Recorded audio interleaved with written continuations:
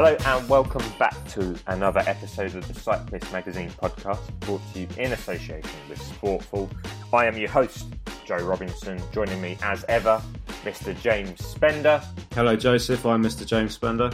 Excellent. And on today's show, the man who was the eyes of the professional peloton for over 4 decades, leading professional cycling photographer, Mr. Graham Watson. If you can think of an iconic cycling photo since the 1970s, the chances are it was Mr. Watson who took it. But before then, James and I are going to rattle through some of the things that we're liking and disliking in the world of cycling over the last fortnight.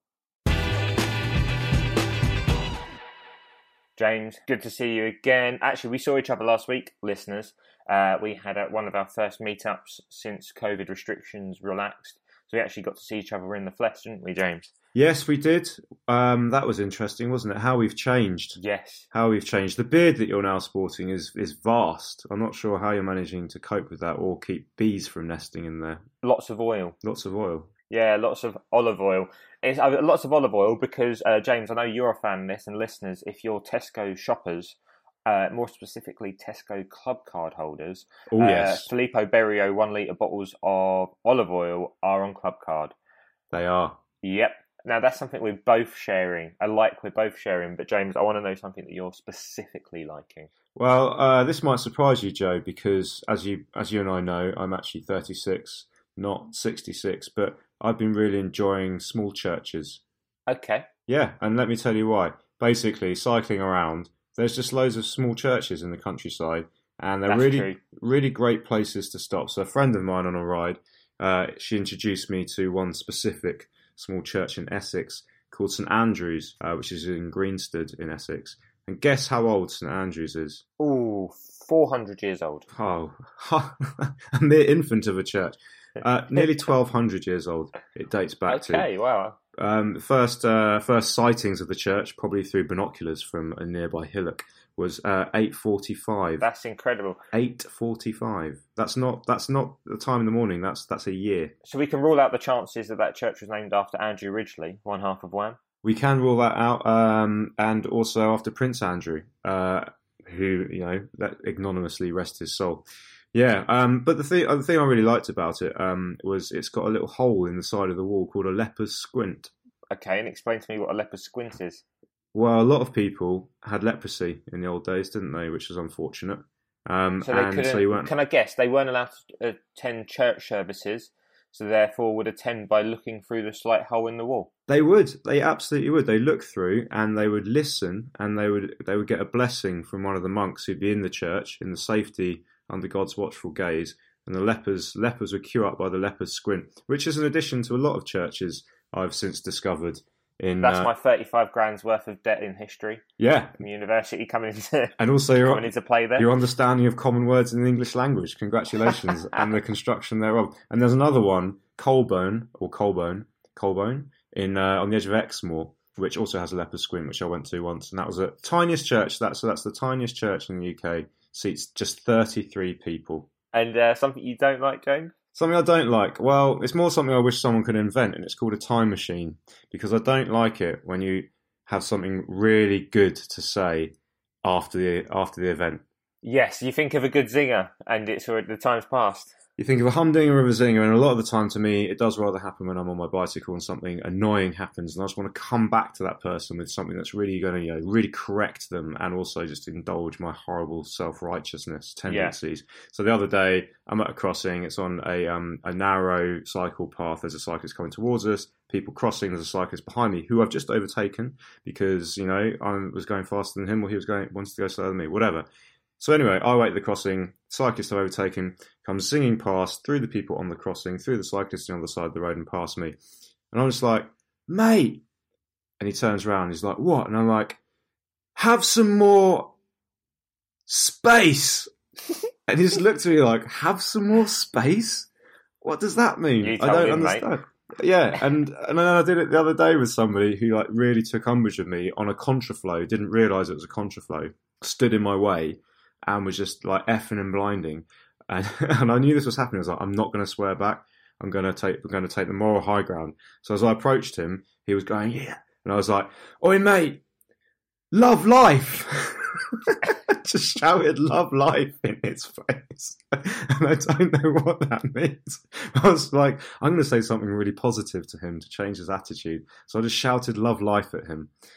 So I wish that I had a time machine to go back and say something different to those people.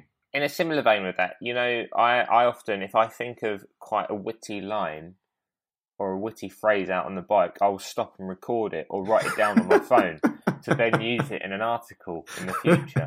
Can you give us any examples? There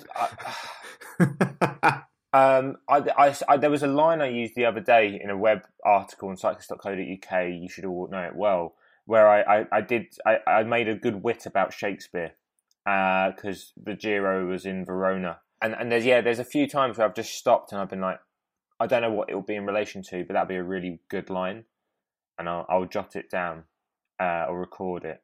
And there's been a few times, like I'm practically like James Joyce when out on the bike. I'm writing prose in my head like it's nobody's business. And then I get in front of a laptop and I can't string two sentences together. Or in front of a microphone sometimes. Exactly. Sorry, that was cutting. I thought of a good one the other day. It's like shooting water pistols at a rainbow. Don't really know how to use it. Yeah, that's nice. I'm sure we can shoehorn that into a feature somewhere in the future. Anyway, moving swiftly on. Get away from this talk of churches and time machines. That'd be cool, wouldn't it? Get a time machine, go back to that church in 8:45, look at the lepers through the hole. Yeah, it would do. Anyway, what have you been enjoying, my friend? Oh, for me, it's been a little plug for cyclist.co.uk yet again. It's been the daily image galleries that we've been provided by the excellent Mr. Chris Auld. He's at the Giro d'Italia.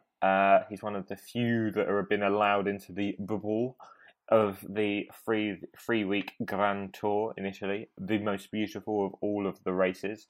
And he's been taking some absolutely lovely images around Italy, despite it being absolutely horrific weather the entire time. It's basically rained every single day. We're recording this the day after the Passo Giao stage, when they had to cut out the Passo Fadia and the Passo Podoi because of it being slightly cold at the top. But there were some amazing snow images from the top of the Giao, which was made even better by the fact that television coverage couldn't be provided due to there being no helicopter or relaying airplane on that day because of the bad weather. Yeah, so we all went through watching the day on Eurosport or GCN, didn't see any live images, but then at the end of the day I got through, a wee transfer from Mr. Auld, who'd been standing, freezing his nuts off at the top of the Giao, and got some incredible images. So check them out, they're on cyclist.co.uk, you'll see them all there. I try and write something funny about each day as well. Try and write one of those witticisms that you come up with when you're out pedalling your bike, being James Joyce. Exactly. Cutting, there we go, like a hot knife through Kerry Gold was one I used the other day. Kerry Gold, not met her. No, Kerry Gold's the best butter you can get. Moving on to something I don't like at the moment, James, and you might be able to help me with this, is creaking shoes on the bike. I can tell you how to fix that. Can you please solve it to me? Because I've got a set of shoes that I really enjoy. They're very comfortable. I went out in the rain the other day, and after they got quite wet. I even lost a headphone. It rained so hard. It rained the headphone out of my ear, and I lost it into the deluge of water going down the road. Goodness me! Since that day, my shoe's been very squeaky. Well, I've got easy fix for you. We mentioned it at the top of the show there. Olive oil. Okay. Just rub a bunch of olive oil all over it. That'll sort the squeaks out. Where do I apply it to? Around the cleat? It will wear off, sadly. Most likely, your situation is caused by the cleat pedal interface. What pedals are you running? You're a Shimano man, aren't you? I'm a Shimano boy. Yeah, so sometimes the rubber on the little rubber bumpers on the Shimano pedals, same with the look, they get a little bit crispy, a little bit kind of perish, and they start squeaking against the metal platform of the pedal itself, which you can rectify by going into a cafe in France and taking a little sachet of olive oil, which solves all, little sachets of olive oil, we've discussed this before, absolute lifesavers. It will stop the squeak. Will it stop the squeak forever? Possibly yes, possibly no. But maybe it's coming from the actual shoe itself, in which case I can only suggest that you soak a sock in olive oil before putting the shoe on, which will both help the shoe slide on more naturally and will hopefully permeate the area of the squeak as you ride and leave your feet ready to have bread dipped on them. Okay, and as you said, I need to go to France for a sachet of olive oil. I'll just book the next Eurostar. And Bob's my uncle. Yeah. Yeah. On that note, let's just get onto the podcast because it's really good with Graham Watson. Yeah, legendary photographer. You'll have known his stuff from stuff like Cycling Weekly, having sort of shot for them for 4 decades. And the man's just full of stories, isn't he, James? He is. He is packed to the Sally Gunnels with stories. So when did you move out to New Zealand? Full time. Well, let's put it this way: I left London in March of 2015. Oh wow! So it's a long time. And then spent a few months on the road doing the work, and then shifted everything to New Zealand and came back to Europe for 2016. Mm-hmm. And then that was it. Did you always sort of feel that was going to be where you would end up? Did you have designs on New Zealand, or did you just sort of get stopped there and then decide to stay there? Well, it's very easy. I met my future wife in London in 2001, so she was a Kiwi living and working in London, and first thing we did was go to New Zealand.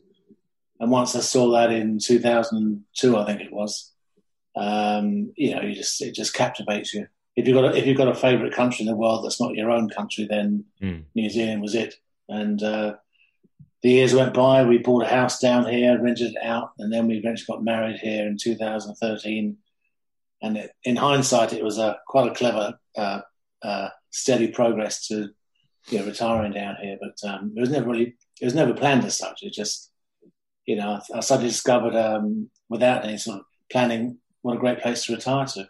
20,000 kilometres from any major bike race, and no, literally, I couldn't. I can't imagine if I stopped living in England and just the Channel was stopping me going to see another bike race. But this is a great way of doing it. Are you North or South Island? We're South Island on the very top of the North Coast. Okay. A place called Nelson, named after Nelson. So that capped off in 2015-16. I think the last thing I'm aware that you shot in a kind of like I am still on the circuit capacity was the 2016 Olympics. Is that right? Well, the last thing I did was actually the Tour Down Under in January of 2017 because it's a 3-hour flight away, and I had a contract with them since the race began in 1999. So I didn't want to, just kind of walk away from it without going there one last time. Mm-hmm. It's my nearest local race now. So, but before that, we did whatever the European season is until the Tour of Lombardy in October. Right. And then there was what was the Abu Dhabi Tour in October in Abu Dhabi, would you believe? And then that was it. And the Worlds that year were in Qatar, so I did the Worlds in Qatar, yes. and then Tour of Abu Dhabi, and then we just took off to Auckland and onto Nelson, and that was it. That's quite helpful because it's all going that direction that you need to go as well. Yeah. So you're working your way back to New Zealand quite nicely there. I love that. There's not that many people that can say the Tour of Down Under is their local race. That's true. It's true. No, they're nice people, and it was a race we thought would last 2 or 3 years. Back in 1999 when it began, and it went on and on and on and grew and grew and grew. And, it's coming, I think it's done 21 years now, even though this year didn't happen. And it's coming close to the 25 years of the Amstel Gold Race when I first began. So the Amstel Gold is comparatively still a new world tour, whatever you want to call it, pro tour race. That's obviously gone on for about 40 years now, but the Tour Down Under is up to about 21 years, 22 years. Yeah. So it's no longer a new race, but it feels like it is. So that segues quite nicely into another question, which is, what was your first race? My first race, I saw the Tour end in Paris in 1977, so that was literally my first race, Tour de France 1977, but I kind of count things from the late 70s onwards when I was doing 2 or 3 weeks on the Tour de France. Definitely the Tour was the first event, definitely was. It led me to see Paris-Roubaix in 1980, Tour of Flanders in 1981, a whole batch of races in 83, and then the Vuelta in 1985 and the Giro in 1986. So that's the basic kind of the way it snowballed. Yeah. Just doing more and more, and obviously when I started, the Sean Kellys and Robert Millers of the world were doing very well for themselves, and doing more and more races, and more magazines started up. which really helped me, obviously, get some exposure and get some money in and kept me travelling on the road and doing more races. And it just kept growing. So what was that first picture that got published, and how old were you? The first picture is one of Eddie Merckx I took in that 1977 Tour de France.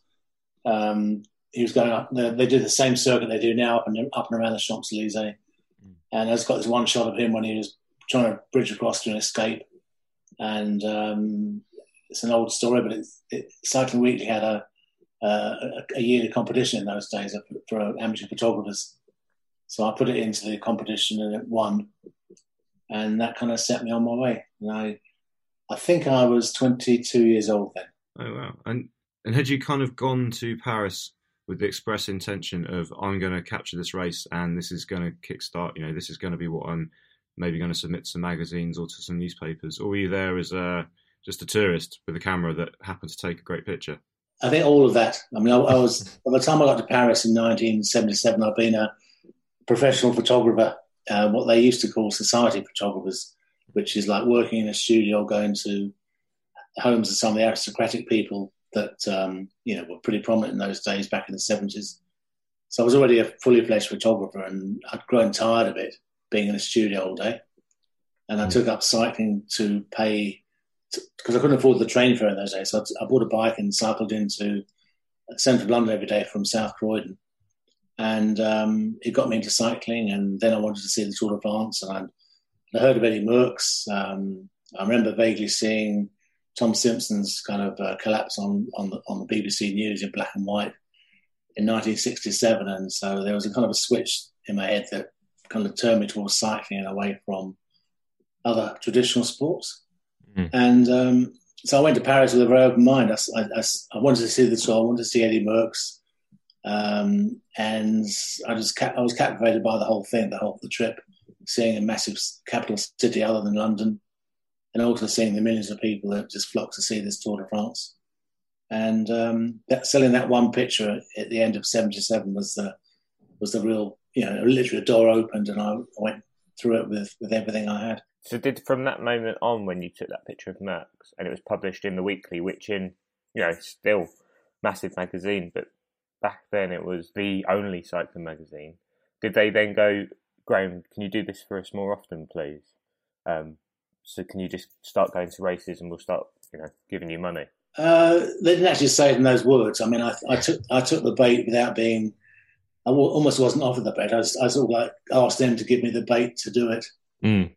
And I think the editor back then was quite a keen, well, they're all keen cyclists. I think it was a guy called Ken Evans who got replaced by a guy called Martin Ayres.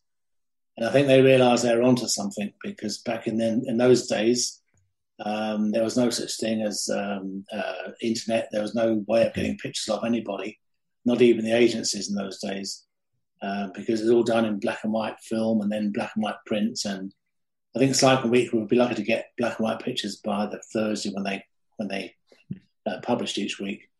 And here was I was a guy who was happy to come run back on overnight on Sunday on a train or something and come back with some black and white film. Mm. And, it didn't happen overnight, but by mid 1978, I was, getting stuff in Cycling Weekly regularly, and did a few domestic events because I couldn't afford to go to Europe very often.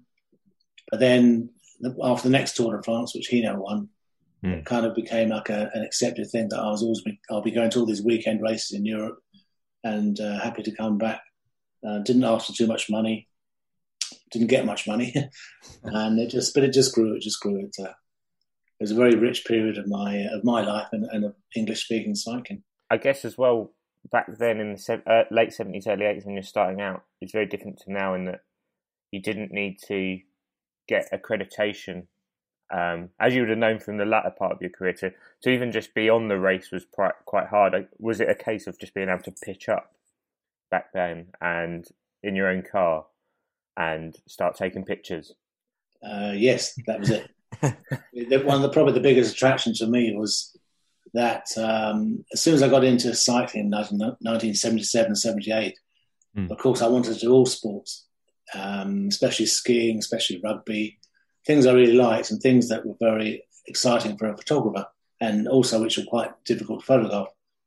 The problem was everything else except for cycling. You needed a press pass, you needed to get into a stadium. And I had no idea, I had no clue how to do that other than going to get a job with a newspaper. And it was kind of it wasn't a closed shop, but it was very, freelancers back then weren't really heard of. You worked for a newspaper or an agency, and that was the only way into a football stadium or to a rugby stadium or a cricket pitch. Whereas cycling was just, and it still is, it's just a sport that takes place outside your door sometimes. And it's a free show for everybody, free show for anybody watching, anybody taking pictures. That was the major attraction of it all, was it was just easily doable. Well, you say easily doable, but it always occurs to me, having seen live cycling, how short a period of time you actually get with the riders, as it were, to observe them. You wait all day and it's gone in a blink of an eye. And you were saying just then that you'd be one of the people that would be happy to jump on a train on Sunday night and get those pictures back to London ASAP. Were there times where you thought you had a satchel full of great rolls of film and you got back to London and then it was just like, that just didn't work, I just didn't get the shot? Or does that kind of thing not tend to happen? I always wonder with photographers how much disappointment there is and unknown, especially back obviously in the day when you didn't have digital cameras to look back at in the moment at what you'd taken. Or was it literally a case of you take so many pictures, there's gonna be something good, just so long as you're there? Again, a bit of everything there. I mean, you don't know, you didn't know then until you got your black and white film processed and black and white prints made of it, what you'd actually got. And so it was literally a case of coming back and developing a film in my house at night time. And then I had a little cupboard under the stairs where I had a black and white enlarger. It was only when you actually put that photographic paper into a tray full of chemicals and you watch it literally just appears in front of you out of nowhere. What was once a white piece of photographic paper suddenly become a picture of Sean Kelly climbing the Koppenberg or something. And it's only that point when you know if you've got the picture and if it's in focus, if it's presentable to an editor. But at the same time, your instinct also, because I was trained as a society photographer or portrait photographer, if you like, your instinct, when you've taken the picture that, yes, I've got something. There was always something to get excited about that perhaps, I did get that great shot of Sean Kelly on the Koppenberg, but you still got the delay of maybe 9 hours before you actually see the finished product. But equally, there were little times when it didn't work out. But people don't see those pictures. on that note, then, at what moment or what photo, when it sort of developed and you saw it come into focus, did you, of all the pictures you took for your career, you went, wow, that's the shot? Was there any that really you're like, oh, I've nailed that there? Because you've obviously, it goes without saying that some of the most iconic images in the last 40 years of the sport were taken by you, Graham. But was there one that, when it came through, developed, you went, oh, yeah, that's the ticket? Well, the one of Merckx was quite stunning because of who it was. I mean, technically, in hindsight, it wasn't a rubbishy picture. It was just a very bog standard shot of him. But because it was Merckx, it was in black and white, and it had been wet all day long, and his faces looked a little bit more kind of intense than it would have done on a sunny day. So that was one example of developing a print and thinking, wow, I've got it. I've got a picture of Eddie Merckx. There's been, I couldn't list them, but there's been quite a few occasions like that when there was the finish of the 1983 Tour of Lombardy, which doesn't sound much at the moment, but at the time, for me, it was like not 2,000 kilometres to Como, but it's quite a long way to drive. And I made a mess of the 1982 World Championships in England because I didn't get a shot of Cerrone winning, because not my fault, but I didn't get it. So I thought, right, I'm going off to Lombardy next weekend, and I get a picture of Cerrone in the Tour of Lombardy, and I went all the way down there, and actually, that's when I got a picture of Cerrone winning on the shores of Lake Como in his rainbow jersey, and it was iconic because of who it was more than the actual subject of the camera.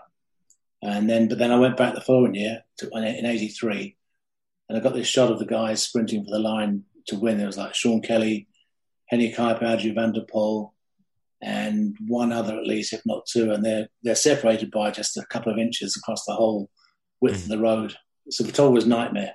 You don't know you don't know where to put your focus. So every now and again I'd get a shot which I was very pleased with, but not every week. I mean, it doesn't work. And then you'd also every now and then get a shot, and this is just to do as much with luck that no one else got. And in my head is the 87 Tour of Flanders, when you were basically the only person who got a shot of Jesper Skibby. Poor Jesper Skibby sort of falling off his bike on the Koppenberg, and then his sort of bike being run over by that BMW, the Commissaires car. So luck must have played a massive part throughout your career, being in the right place at the right time and just being able to get that right shot. It comes as part and parcel of the job, or it did back then, when there wasn't autofocus, when there wasn't digital photography. You had to really get it right and hope you'd also got the best picture than anybody else got. And luck plays a huge role in anything we do, and especially in photography. But you, as I say, you make your luck by being there and at least trying to get the best shot. If the best shot comes out of it, then you've got a bonus point for getting it right.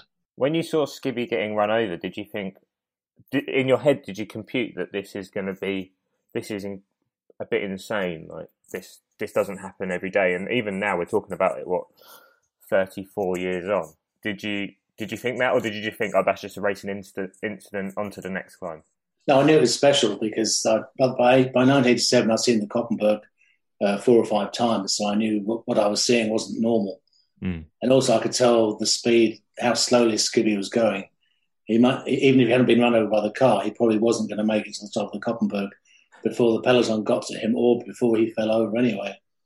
And he actually fell over because he couldn't stay upright anymore. He was just so tired. He'd been in an escape all day. And all this factored in when I was in this position on the Koppenberg. All my colleagues were further down the climb because it's steeper there, and perhaps a bit more chance of spectacular stuff happening. As it was, I stayed a bit higher, and I saw Skibby coming up, and then I saw the race official's car behind him, who realised that the peloton was going to catch him, and they needed to get out of the way very quickly. And so in the matter of probably 3 seconds, all this happened. And so Skibby fell over. The car was trying to get around him anyway, and basically ran over him. And then it got a bit chaotic because fans jumped out and tried to carry Skibby's bike up the climb for him while he got up. And then somehow, I think Eric Van Raaden and Sean Kelly and someone else caught Skibby. And there's all these people in the road, and it became a big mess that you couldn't photograph. But I knew at the time, as long as the picture was going to be sharp, I'd got something quite special. But that proved to be quite a sensational shot in another way, because I think you and I have spoken about this picture particularly before. Those of you who aren't reading Cyclist Magazine, read Cyclist Magazine. There's a fantastic piece that Graham did for us with a kind of retrospective of some of his best pictures and the stories behind them. And you mentioned that with this Koppenberg 4 with Skibby, that ended up being something that was quite divisive in the continental media. It painted the race in a not particularly glorious light. And you said it helped get the Koppenberg banned, is that right, from the race for 15 years? Yeah, I mean, my career was going quite well at the time.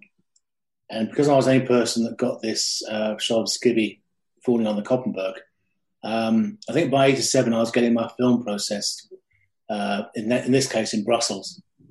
And I'd already met a few photographers, and I told them what I got.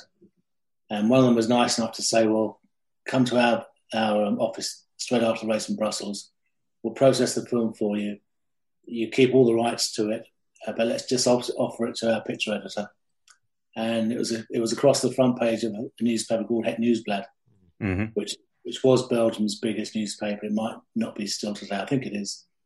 And it's right across the front page. So in the aftermath of this incident, they used this picture of the newspaper with my picture on it, with my name on the side, in every meeting they had to decide what they were going to do about the future of the Koppenberg, because that could never happen again. And they went through the Belgian Cycling Federation, had a look at it, because it was their car that had run over Skibby's wheel. And it looked like he'd run over his foot, but it had gone over his wheel, which is still bad enough. So there's all these repercussions and meetings and acrimony.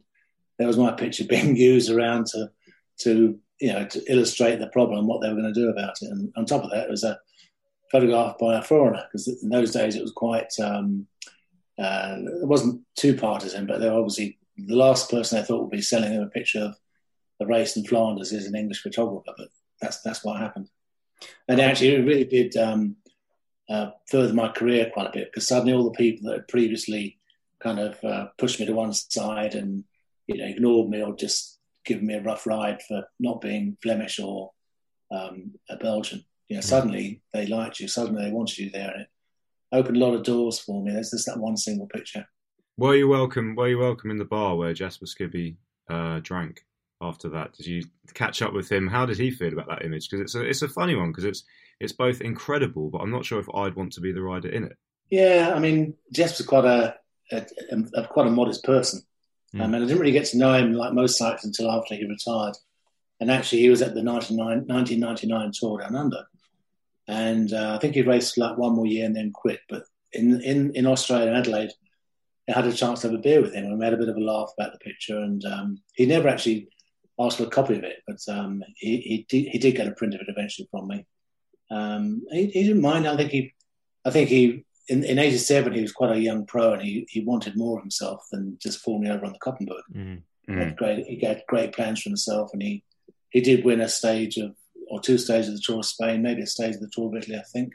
And lots of other should we say minor races, but he never made it big. But I don't think he had any regrets of being in that picture on the Koppenberg. I mean, it'll be out there in the world of cycling until the year dot. Do you have any kind of, or do those regrets on a rider's behalf creep into your thinking when you're, because another really iconic image, there'll be hundreds from you alone of riders crashing, and a classic is Museo in Roubaix, where he blew out his knee on the Arenberg. And taking an image like that is both, it's that classic thing, isn't it? The fans need to know, it needs to be documented, but at the same time, I'm assuming there's not a lot of joy in capturing that grief. And are there times where you almost want to kind of pull back from taking a picture because you just think this is just not right? Or even have you removed yourself from a situation that otherwise you could have documented? And what happens in those situations to make that happen? Well, there's many things that happen at the time of a crash. Back then in Museo, it was never a problem because it was a huge star, and I was a young photographer, and my ambition said, "Don't shy away, take a picture." Everybody else was taking pictures, and he knew the role he played in the world of cycling. He knew it was part of his life and part of his fans' adulation of him. He understood. He never said a bad word. I mean, he was, some of these guys are very proud. Some are very conceited. And I think Johan actually realised it was part of his career, both at the time and, wherever it went in the future, and also looking back on it now. It was a part of his life, and it motivated him to win Paris-Roubaix many more times. But what I found was over the years that the longer you are a photographer, inevitably you're going to get to know the cyclist. And that's the problem. When you know a cyclist and he's fallen over quite badly, you think, that's Kim, or that's Adrian, or that's whatever, Phil Anderson. And you still take a picture in just purely out of reflex.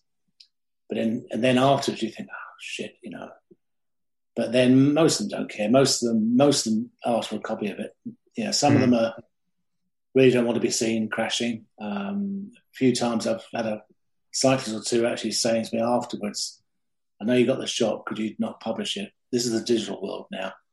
And there was a French cyclist who fell off, harmless crash in Tour Romandie one year, and he saw me taking the picture, and it was a nothing picture anyway. And he said to me afterwards, he came back alongside the motorbike and he said, "Please don't publish that picture. I'm embarrassed, and I don't want my family to see it." So I didn't. And also the other thing was that in more later years, I'd taken up cycling. I used to be a cyclist, and I took up running because you couldn't ride your bike when you're traveling like I did. And when I was not a cyclist, when I was running, I found it much easier, if you like, to recall crashes and not feel too guilty about them, because all you've done is taken a picture of something that happened. But when I went back to riding a bike again in the early 2000s, when my knees stopped me running, then suddenly I became much more acutely aware of it hurts when you fall off your bike. And I noticeably didn't get anywhere near as many crash pictures I got pre-2000 because I just didn't feel right about it.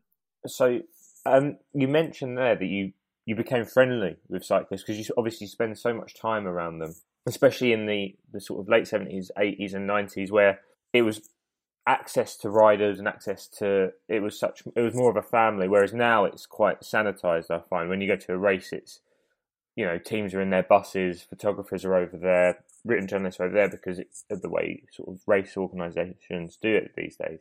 But were there any riders that you got particularly close to in your time as a photographer? I wouldn't say I got close to anyone during the time they were racing.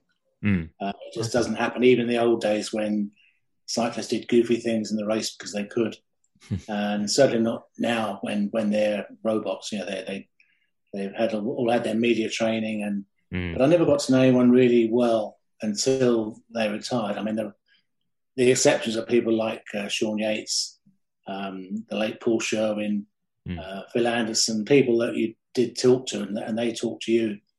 But to say I was close to any of the more modern cyclists, no, definitely not. I mean, you can have a great relationship with someone like, for example, Marcel Kittel.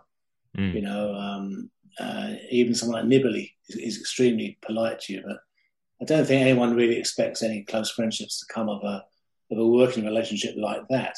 But once they retire and you're still doing the same thing they saw you doing, then they become much more open, and you actually end up in a bar one night with them in a hotel, just off by chance, and you suddenly realise you are friends. You suddenly realise you have shared the same workspace, and that you've both kind of been a part of each other's careers and lives. But close friendships, no, I can't honestly say, with the exception of 2 or 3 English-speaking cyclists that I made really good friends. But would you be able to call out from a crowd a name and they would know it was you and would kind of, ultimately play up to that camera because they know your lens is trained on them? Occasionally, yes. Except I wasn't a shout. I wasn't someone who kind of. I was a sort of photographer. I'd rather not be seen and definitely not heard. Right. So I was kind of a discreet photographer who just kind of stood back and took a picture of everything going on without trying to become part of the picture, or without trying to push my personality into it. There's plenty of photographers who do shout at their subjects, say, look this way, look this, Chris and Bradley, please. And sometimes you have to, but you do notice that when you're doing the podiums, that they tend to look down on all the photographers and they home in on someone they know quite well. So often that was me.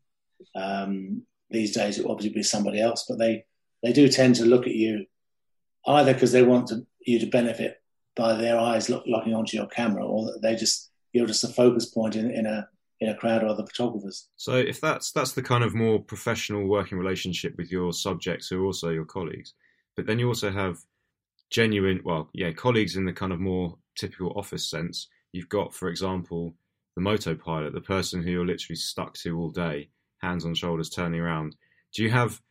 How do you get your moto pilot or your driver? How are they allotted? And do you go back to the Tour de France and get the same person, or is it luck of the draw?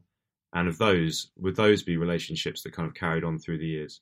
For the most part, I mean, with very, very few exceptions, I've always had to find my own motorbike drivers. Oh, okay. Race, occasionally you'll get a race like the Tour Down Under or Tour of California, where they provide a fleet of motorbikes with drivers, and you get allocated a motorbike either at the beginning of a 5-day race and you keep that driver for 5 days, or if it's a 1-day race, you get allocated a driver. But really, anyone with like a wish to do well, you go to a race with your own driver. One you approve of, one you've driven with, and one that knows exactly what you want. So you barely need to even talk to each other. He or she, because there have been some female drivers, he or she knows exactly what you want. The most you need to do is like a gentle tap on the left shoulder, or just a word to say, Museo, and he or she will take you right there straight away. using a race motorbike provided with the organisation is they tend to, they're not the best because they don't get paid very well.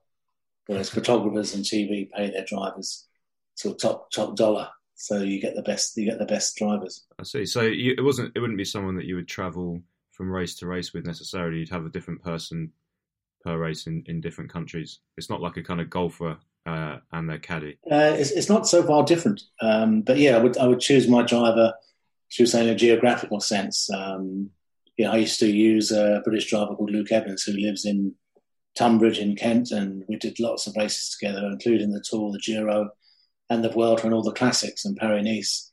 But by and large, I use a Spanish driver in Spain, an Italian driver in Italy, a French driver in France.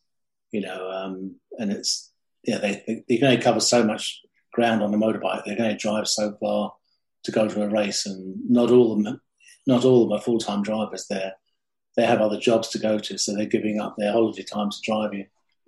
But the requirement is to be very good as a driver, to know cycling, to get to know you very well, to be able to live with each other in the same room for weeks on end at a 3-week race.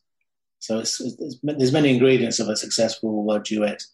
Yeah. But you definitely are a team. It's not a question of someone is just your driver and because you go there. It's, you mix together, you come together and forge a sort of it is a friendship. It's more of a working relationship, and you get the best out of each other. And do you ever sort of end up running it a bit like a professional team is run, where you share the spoils, you get that big picture, and you get that big payout, and then there's an incentive there for both of you to find it. So therefore, because those spoils are shared. No, that's a good question. I mean, I've never had. I think during the years of Greg LeMond and later with Lance Armstrong, my income went up enormously, and right. Using a Spanish driver for most of the events back in the mid '90s, and another Spanish driver during the Armstrong years, and both of them knew I was for once in my life making quite decent money. And so I think at the end of each season, I used to give both of them a kind of a wad of money, just as a way of saying thank you without being patronising either. It was just a little gesture. Most recent thing I did was my driver in the last year in Europe was actually a Belgian. We did the Tour, the Giro, the Vuelta. We did the Tour of Abu Dhabi. We did so much together, and then as a treat, at the end of the year, he came and drove me in the Abu Dhabi tour, and we went into Abu Dhabi and rented a motorbike and all that. And we flew his wife out for 5 days so she could also just have a bit of fun. And so that was my way of paying him back for that year's work. Graham, you mentioned Greg LeMond and Lance Armstrong there, who are two of the icons that you shot a lot during your career. Bernard Hinault as well, Marco Pantani. It come to mind. Was there a particular rider that when you saw their name on the start list, you looked forward to shooting because they sort of, I don't know, was there a subject that always gave you the best shot, or there was a subject that you particularly enjoyed to take photos of at all during your career? Yes, definitely. I mean, most of these cyclists are very good looking and very photogenic. You want to take all of their pictures as often as you can. And then special people especially like Greg LeMond with his blue eyes and blonde hair. Mm-hmm. You could not get enough pictures of him back in the day. And Lance, in a very different way, I'd know which races he was doing, but he would be one of the riders you'd put a little tick the box next to him to look out for him every day in the race. But to be honest, there were so many cyclists like that in every race you went to, that they all kind of collectively gave you quite a thrill. Yeah. To go to a small race in Spain and discover you've got Lance Armstrong, Jan Ullrich, and Marco Pantani, and a very young Valverde on the start sheet was like it's like Christmas came early, because in those races you often see a very different sort of superstar. They're struggling, they're not quite in form, they're a little bit rough around the edges sometimes. So it was quite attractive in that way. Yeah. Do you remember during your career ever seeing a young rider and being like, wow, they're going to be very special? Because obviously in the 80s and 90s. It's not like today with Eurosport, where today's Giro stage is going to be live coverage from the start to the finish, and it has every day. Back then, it used to be, an hour highlight on UK TV, if we were lucky. So was there any riders when they were really young you thought he's going to be special, and then they ended up being very big? Yeah, there's actually very few that I thought would become good, who did become good or better than good. I mean, the majority of cyclists you come into contact, their name has been put forward before you even saw them. Young Belgians. There's so many young Flemish cyclists coming up, and you'd be working with some of the teams, and they'd say, "Watch out for him. He's going to be good. Watch out for Tom Boonen." And I'm going, yeah. And watch out, Frank Vandenbroek is going to be a champion. Yeah, okay. And some of them did. Some of them did become. But their reputation preceded them before you even got to take a picture of them. And by and large, to be honest, a lot of them never lived up to that reputation that had been put out about them. They didn't make it because it's just so hard.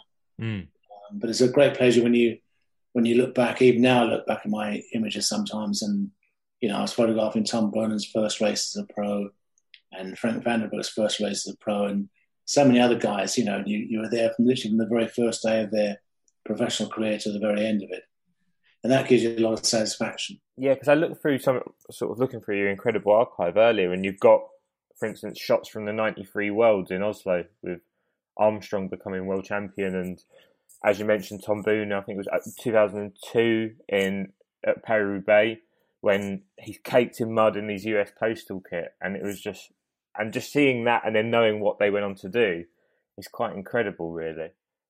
Yeah, I mean, it's also when you think he probably had a 12 or 14 year career, that's a long, long time, and some of them have the most fantastic careers, like he did. Others got curtailed, like Vandenbroek. He definitely went off the rails, before he'd ever reached his potential, which was very sad. But it's nice to have seen them gone through the whole, process of their professional racing and to come out the other end looking, pretty healthy and hopefully with a bit of money in the bank. And then you get to know them, of course. Did you ever kind of, in a sense, because obviously, this is almost a non-starter of a question, because of course we all want riders to be as safe as possible, but from purely an aesthetic sense, lament the advent of not just helmets, as that people wearing hairnets way back into the 80s and earlier 70s, but also sunglasses, that covering of the face where you don't get those immense expressions of just human kind of emotion and endeavour and pain. Yeah, it is. I think what you're saying is, do I like cycling without glasses? Yeah, kind of. Yeah. Of course I do. But it is what it is, or it was. It became what it was, and suddenly helmets became the law, and sunglasses weren't ever the law, but they become part of the look of a cyclist. And so I didn't like taking pictures of. I won't say Greg LeMond or Phil Anderson, who were the first wearers of the big Oakley frames, but it's fine, and you just get on with it. You just adapt. The helmets was the worst thing, because those early helmets, I mean, they were pretty bad. Yeah. The helmets were fine. They've been there since the First World War. When I raced, I had a hairnet helmet on, but at least you could see the cyclist's head and face and all his features. But the early helmets, I'm thinking of someone like Urs Zimmermann from 7-Eleven on Motorola team. I mean, in the mid-late 80s, it was hideous. It was like a big lump of polystyrene without any painting on it. It was just like a big blob of white polystyrene. And the same as Sean Kelly when he had to wear a helmet. I mean, he never wore a helmet. He never wore glasses. And suddenly in his last year, I think, just in the last year, maybe last 2 years, suddenly he has this monstrosity of a helmet on his head. He had no choice, but I hated taking his pictures. It wasn't the same. But c'est la vie.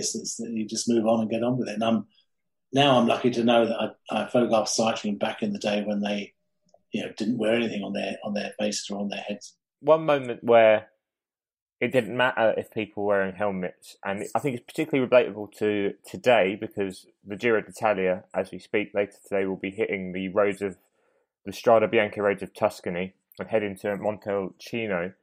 You were there in 2010 on stage 7 when, in the Tuscan mud bath, when Cadel Evans and Alexander Vinokurov rode through what was literally just clay roads all day, caked in mud. And you took a few iconic photos of the day. Would you be able to talk us through that day? Because I always think when the weather must be bad, it's bad for the riders, but it must be also bad for yourself too. Yeah. Well, what made that day so, should we say, bad? Before it became good, it was just it rained all the way from the start. I can't remember where the start was. It was a long stage. Well, I think it was over 200k along the coast, somewhere near La Spezia or somewhere in that area of Italy. And it took forever to get to the something I'd never seen, which are these white roads. And you were soaked through before you even got there. So you're, without getting too technical, your cameras are already quite vulnerable to the rain, and also it was quite warm. So you got the mixture of a lot of water coming onto your cameras, plus the condensation because it's so warm. And but once we got to the what should have been white, they were actually like brown, or even almost like a pink colour. Yeah. And it's when the bad day became good as a photographer, because it was I'd never seen it, and I had no idea what was about to happen. I think I had photographed the Strada Bianchi in those days. I'm not sure it used to be called something else, but I was not really aware of a Tour of Italy ever doing this sort of thing. And also in those days, which was 2010, the race organisations tend to, because they're on these little narrow roads, and there's usually like 12 motorbike photographers, they choose 3 or 4 of you. In the pecking order we have, they choose the best 3 or 4 photographers, and everybody else is excluded from that part of the course. In other words, when we got to the start of these, what they call the white roads, all the other photographers, except for these 4 chosen ones, had to go to the finish. And so that way, because of the speed the cyclists go at, you don't want 12 photographers' motorbikes trying to take the same pictures. So you end up having quite exclusive access to the remainder of the stage, which was also another exciting factor. And so I was able to get close up to people like Cadel Evans and Vinokurov and I think Stefano Garzelli. And one of the most significant things was as the stage went on, because obviously they've been getting pretty wet and damp and cold all day long as well. And you watch these guys fall apart. On each little rise, if there were 3 or 4 sections of gravel, there are also 3 or 4 short, sharp hills with gravel on it.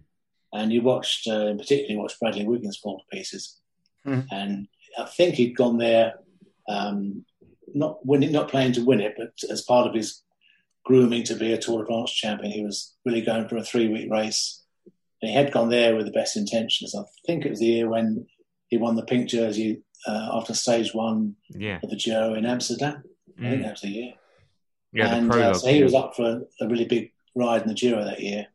And he fell to pieces on this white roads stage. He just absolutely he got hunger knock. The head went, the legs went, and that was more exciting than watching Cadel Evans ride away from Vinokurov. It was just seeing Bradley Wiggins, who was the definitely the up and coming Grand Tour rider, just fall apart. It was fantastic, and I can't describe the detail because there's too many. But it was a day out that you get every 10 years. And, just today I was looking at some of those shots of what happened back then, 11 years ago now. And it was incredible what happened. It was just, today's stage might be in the dry, I don't know. And it will still be exciting even if it is. But to have it in the rain, first time ever the Tour of Italy went onto those white roads, to have it pour with rain was literally the icing on the cake. Well, I mean, you don't hear many people say that. To have it pour with rain was the icing on the cake. But I guess, that is cycling. So within that, what other editions of, the Giro is in full swing at the moment. What other editions of the Giro stuck out to you? Because, as you say, you're not just approaching this from I'm a person that takes photographs. You're a cycling fan. You're someone that rides themselves, and you get to be that up close and personal. You see a view that no one else does, not even really the TV cameras. So, which other race editions have stuck out to you, and why? I went to the 1986 Giro. I'll just ignore that. That's my first side of the Giro. But I went back in 1987 because I was so excited by what I saw in '86. And 87 was the year when Roach turned on his teammate, Vicentini, and took over the race lead and went on to win. And all the fans of Vicentini were shouting him, spitting at him, and throwing beer at him and everything else. And something I've never seen in cycling before, and I've never seen it again in the Tour of Italy. It was again one of those rare experiences, but it's so far back now, even I can't remember the specific details. Just that at the time, it was probably the most incredible thing I'd ever seen in cycling. And it was the same year that Skibby fell off on the Koppenberg, so it's obviously a significant year. And then you speed up through. There was a long period of time when the Italians won the Giro for year after year after year. Yeah, nothing really stands out as being special. But you come around to that 2010 Giro, and it wasn't just that one stage to Montalcino. It was many other things. Bad weather all the way from Amsterdam down through Italy, and bad weather the day after the White Road stage. And even when we got into the mountains, it was still pretty bad weather. It was a real tough, brutal Giro, which of course gave you the best pictures. There's been some Giros since then.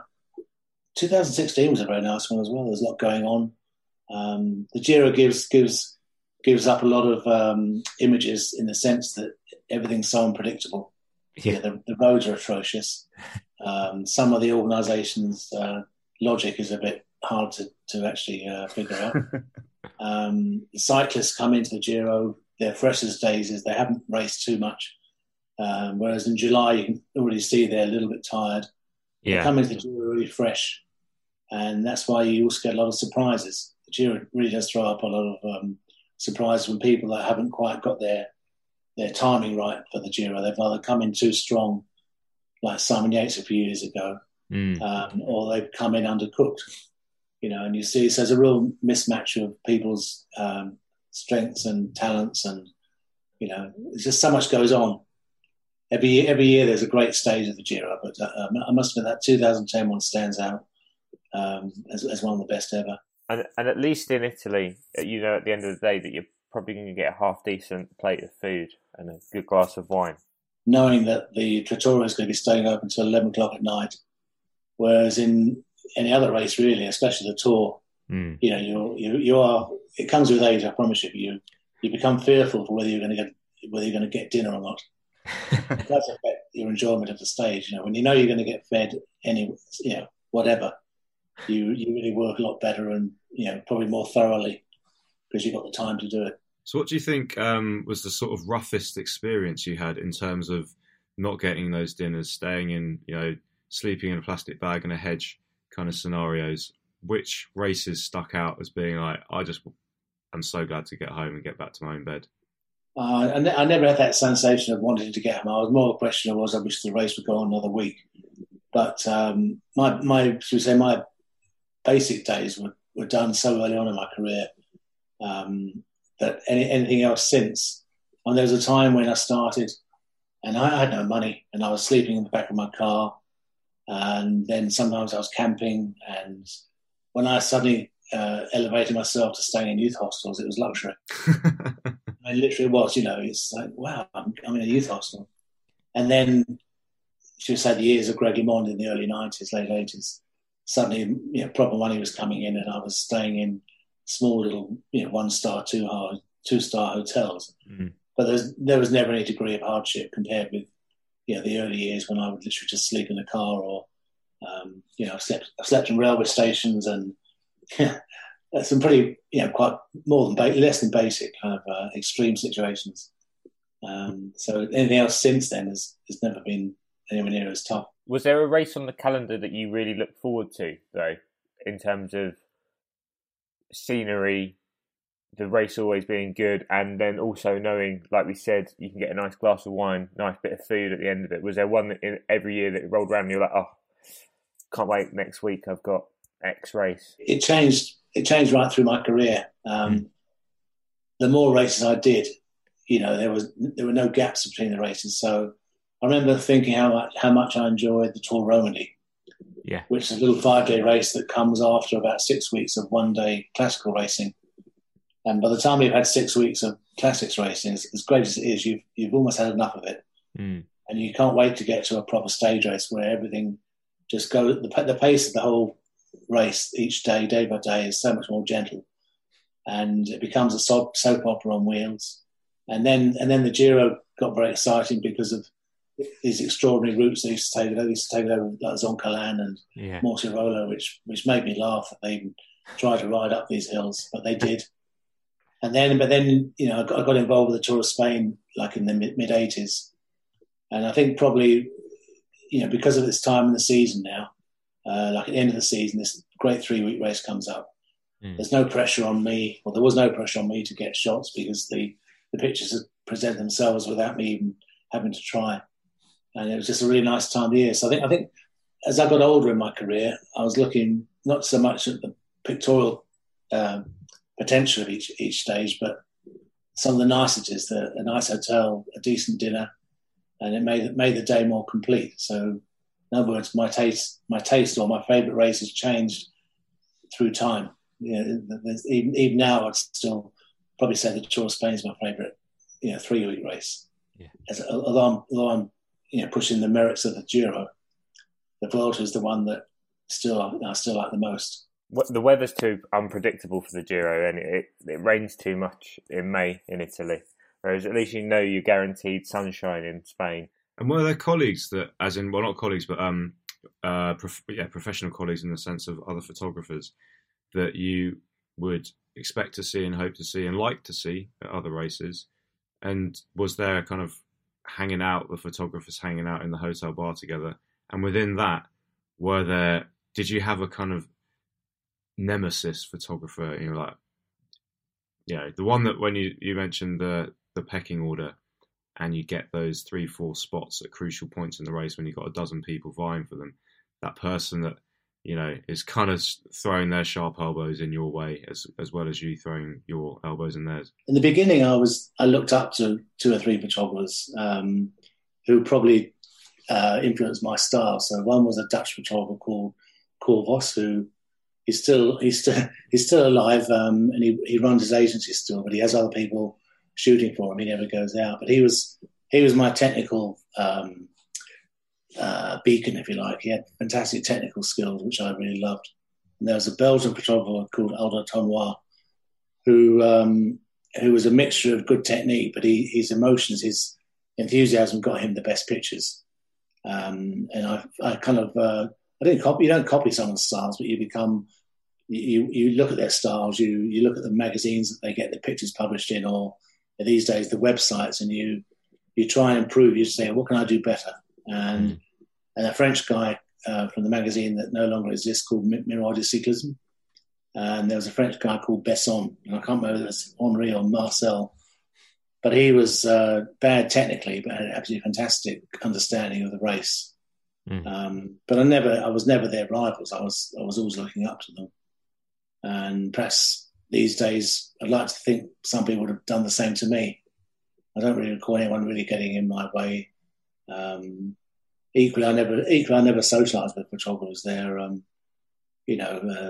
much rather go out either by myself or with a motorbike driver and have a quiet evening, or go out with a journalist and actually bounce ideas off each other or opinions, or I'd get gossip out of them and they'd get gossip out of me, which kind of completed the working day. But never really socialised with photographers.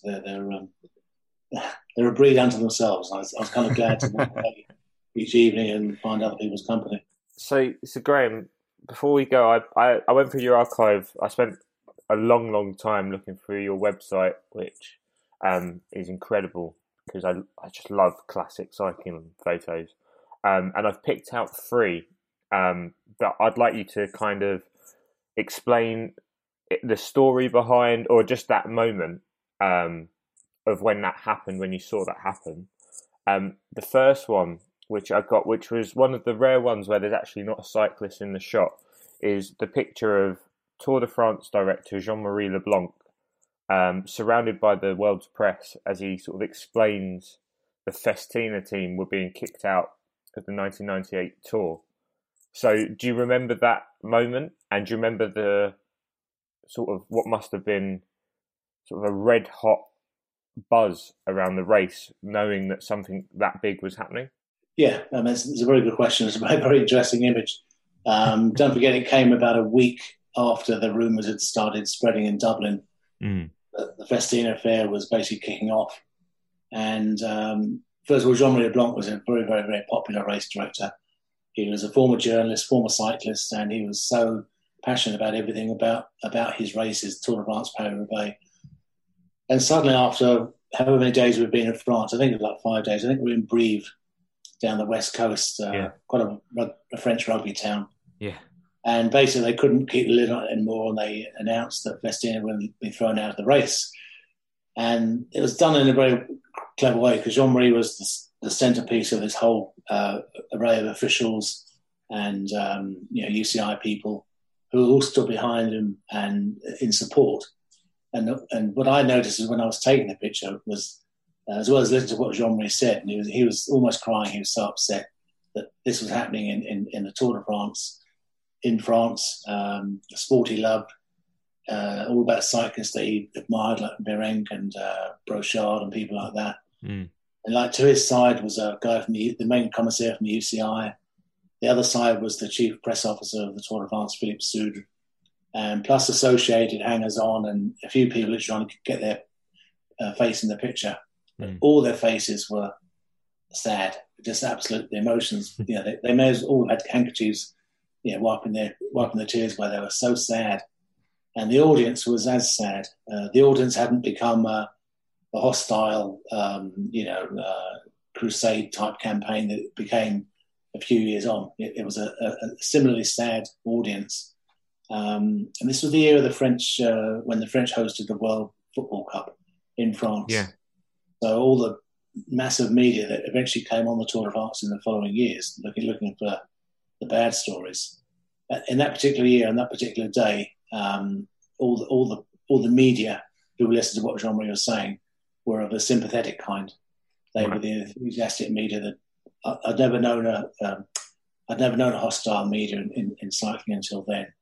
And those guys, it was last year when we had what should we say, a friendly pro Tour de France media, listening to what Jean-Marie Blanc was saying, and everybody, even if you were working, if you were taking a picture or writing or just listening, your face reflected the severity of the moment. Wow. The next one on the list, and this is one of my favourite shots ever actually, was Andy Schleck and Alberto Contador in the fog, alone on the Col de Tourmalet, the 2010 Tour de France. Do you remember taking that shot, and do you remember watching those two duel on that mountain that day? Yeah. As a photographer, of course, I was cursing because it was foggy. And the pictures do turn out very well in fog, but your eyes can't see that. You're cursing because it's foggy. And it was only foggy the last 5K of the mountain, There was a lot of emotion there. I mean, I think that was the year when Andy Schleck had managed to drop his chain, and Alberto Contador just happened to attack milliseconds earlier or milliseconds later.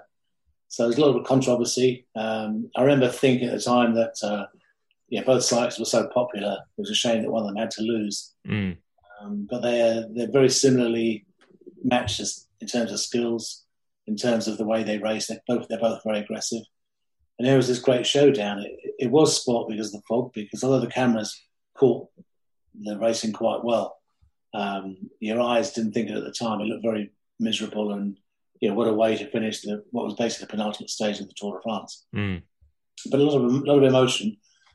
Specifically on that day, we had the French president at the time, Sarkozy, on the race, which means he travels with Prudhomme in the red car directly in front of the race. Yeah. And the idea being that they stay ahead of the race, slip in behind the escape of the day, and then they go ahead again to catch the finish so Sarkozy can go in his presidential tribune and be seen and be photographed. Well, on this day, the escape that they'd been following was about to get caught, so they went in front of the escape before it got caught. And then they were in front of Contador and Schleck in those last few kilometres before Sarkozy sped on ahead to the finish. And the story about this is that they have, when Sarkozy, or when a French president gets into Prudhomme's car, you have suddenly these 4 motorcycle bodyguards appear, and they become part of the race. Rumour has it they're actually gendarmes in the Tour de France, the elite gendarmes, and they switch motorbikes and they switch gear. They put guns on there, very visibly a gun, a handgun on each around each waist. So you're trying to photograph Contador and Andy Schleck, but Sarkozy's car is only probably 10, 15 metres in front because it's foggy, because Mr. President needs to see the race. And so you've got these four guys who probably haven't quite figured out exactly what this motorbike's doing with a photographer taking pictures. So you're very aware when you're taking pictures, looking back at Contador and Schleck, that just a few feet to your left or right, there's two guys on motorbikes carrying guns. And obviously, I'm quite safe. I wasn't going to shoot anybody. But there's a very strange feeling to have this constant presence of the bodyguards on motorbikes alongside your motorbike. And when you're still trying to photograph the most important moment of the Tour de France. So it was a rare adventure. And the last one I'll pick out, and I think this is he's a former guest of the show actually, Greg LeMond, 1989, the moment he realises he's won the Tour de France on that iconic final time trial, and you've captured an image of him, arms in the air, sort of just elated. Do you remember that happening? Do you remember him being told you've won the Tour de France and his reaction? Yeah, because that actually day I didn't have a motorbike with me. Most people thought the Tour had finished. And so I sent my Parisian motorbike drive. Once he dropped me on the Champs-Elysees, actually near the finish area, I said, okay, you better go. Thanks very much. See you again next year. And so off he went, and I was basically required to stay within that kind of kilometre of the finish area because I had no other form of transport. And I saw Greg and then Fignon turn into the Champs-Elysees from Place de la Concorde, and then legged it up to the finish, where they would eventually come down in about 10 minutes' time or 5 minutes' time. And I'd chosen to stand next to Greg for some reason because his wife was pregnant, and we kind of knew each other a little bit. And Greg had finished, and he wasn't really mobbed because most people thought Fignon was going to clinch it. So all the media, most of the media was waiting for Fignon. And Greg was standing there, and Kathy came over to him, and Greg Soignier was wiping him down. And then some people started, there was a whisper going in the crowd that, where's Fignon? He should have been here by now. Where is he? Where is he? And Greg was still a bit bewildered by it all. He just finished his time trial. And people started coming over, and Kathy says, what's going on? And I said, well, I think Greg's won. Because Fignon hadn't finished yet. He was so slow. And then the media started coming away, and Kathy was quite pregnant. So, but there's one of the stages where I wasn't really interested in the pictures. I saw this mob gradually moving towards Greg. And so I said to Kathy, just stand this side of me and just keep out of the way.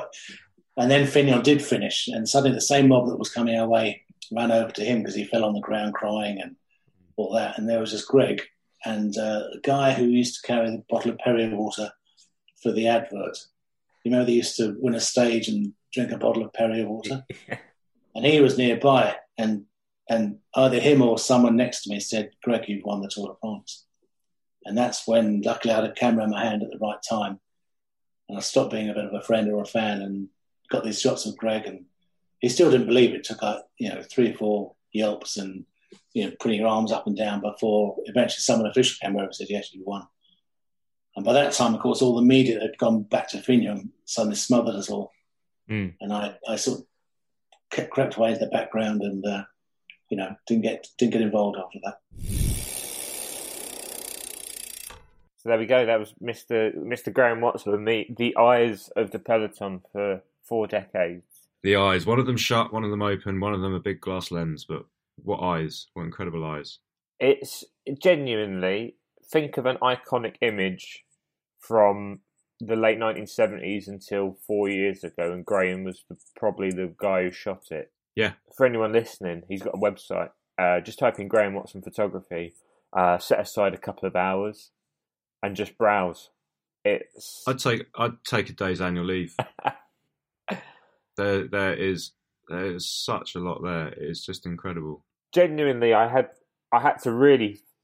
It was quite a challenge to get just sort of free photos to sort of get stories from, because he has literally a picture of everything that's ever happened.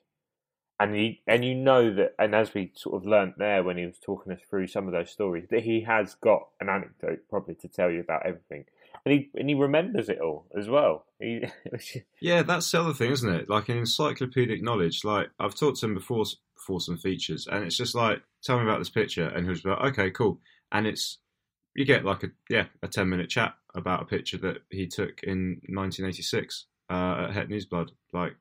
And it's like, this is incredible. So yeah, I mean, you can't photograph sport unless you love it. I feel like sport photography, cycling is one of the greatest sports for that, because you have your scenery, you have your mountains, you have your backdrop, and then you have your characters.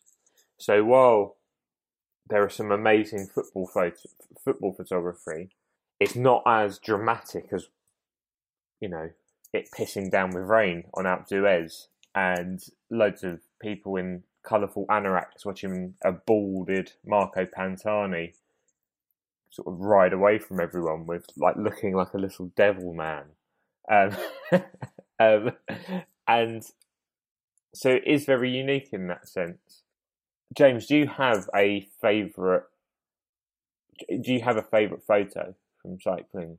Favourite photo from cycling. There's one you showed me the other day of a really skinny young... It's the ones that aren't actually about... I mean, they're not necessarily from the races that I really like. So it's a really skinny little whippersnapper, Tom Boonen, talking to Johan Museo at clearly some kind of stilted function where Boonen... It's like the first time Boonen's ever worn a suit. And he's got this skinhead. He looks like a right punk. And then Museo's kind of just like, who are you? Holding his like glass of wine and his canapé very daintily. Those kind of weird, those weird sorts of pictures, riders sitting in beds holding thumbs up like Chris Froome on Twitter after he just broke every single bone in his body. That off the bike stuff. I was just looking through Graham's archives as well. And there's a brilliant picture of Fignon. And he mentioned it actually, the guy that comes up and gives you the Perrier at the end of a race. Fignon, at this occasion, had his bottles of Perrier. He sat on the floor and he's got like slightly bloodied socks and he's pouring the Perrier all over his feet. And it's those are the pictures, and there's too many for my recall unfortunately is not like Graham Watson's, but it's those images, and that's another thing that I love about cycling. There's a famous one of Merckx head in hands after he's been told that he is ejected from the Giro d'Italia in 1968 or something, and over allegations of doping which were never proved. And that, again, is effectively a TV crew burst. Actually, to be fair, I think that's TV footage. But the TV crew found this hotel and burst in and was like, we're going to do this. That would, that probably wouldn't happen now. It certainly wouldn't happen now. But it could have happened once upon a time in cycling. And it didn't happen like that in other sports, because other sports take place in just guarded, ring-fenced arenas. And there isn't that access. And there isn't that rapport between a rider and the journalists in the same kind of way. So on my wall as a kid, I until I was about 19, 20, I had quite a few cycling posters on the wall that I remember getting with a special Tour de France magazine. I think it was created by Cycling Weekly. And they did some sort of A4 cardboard posters. But if I was to get a print blown up and put on my wall now, it would undoubtedly be the 1999 Vuelta a España when it climbed the Angliru. And I think it was the first time that they climbed the Angliru. It might be only the second time, but it rained and it was foggy. And probably the most aesthetically pleasing rider of all time for me is Jan Ullrich. Mainly because, for me, he rode on what is arguably one of the best looking bikes ever, which is the Pinarello Galileo. Very just, classic shapes. It was pink and silver. He was riding, I want to say he had lightweights in. He had unmarked black carbon wheels when they were first coming on the scene. Borers, okay. And then he had a very aggressive position. Obviously, he's in full Adidas T-Mobile kit, which I think is amongst the best kit ever created. He's got his little earring in, his hair's wet, his arm warmers are falling down, and he's coming around one of the hairpins, and you can also see that he's in a triple ring. He's riding a triple, and he's in the smallest ring at the front, which I just thought was insane that this mammoth cyclist in Jan Ullrich was having to use a triple to get up this mountain in northern Spain. So I think I would have that. But then if it was a picture that wasn't of people actually cycling, it would be my other sporting hero, which is Ronaldo, as in R9 Ronaldo, Brazilian O Fenomeno, where he is being gifted a bike while playing for Inter Milan by the great Mario Cipollini. Oh, lovely. And Ronaldo's kind of sitting on the bike, and Cipollini's like holding it as if he was his dad, keeping him upright in sort of Cipollini's Seiko days. And that would probably be up there for me as well. Well, great picture. I know what you mean. I like those cross-curricular pictures. On that note, hope you enjoyed that episode. We sure did. We sure did enjoy chatting to Graham, and thanks again, Graham, for coming on. As you referred, he lives in New Zealand now, so finding a time that worked for us all was, challenging, but we made it happen. Thanks to Lindsay, our producer, who will have, I'm sure, another nightmare putting this all together. Again, if you like this episode, if you like the podcast, make sure you like, share, leave a review. Had a few new reviews, didn't we, James? We've actually recently had our first sort of proper feedback, and we've been having questions sent in from listeners. So we should probably take the time to answer some of those on air. Well, let's do that. Let's answer these questions. Let's do a mailbag dive. Have we got enough for a mailbag, or just like a sort of envelope? Well, if we take out the questions sent in by our respective mothers, maybe not. But but apart from that, we'll have enough time. Yes. But anyway, James, it was good chatting to you.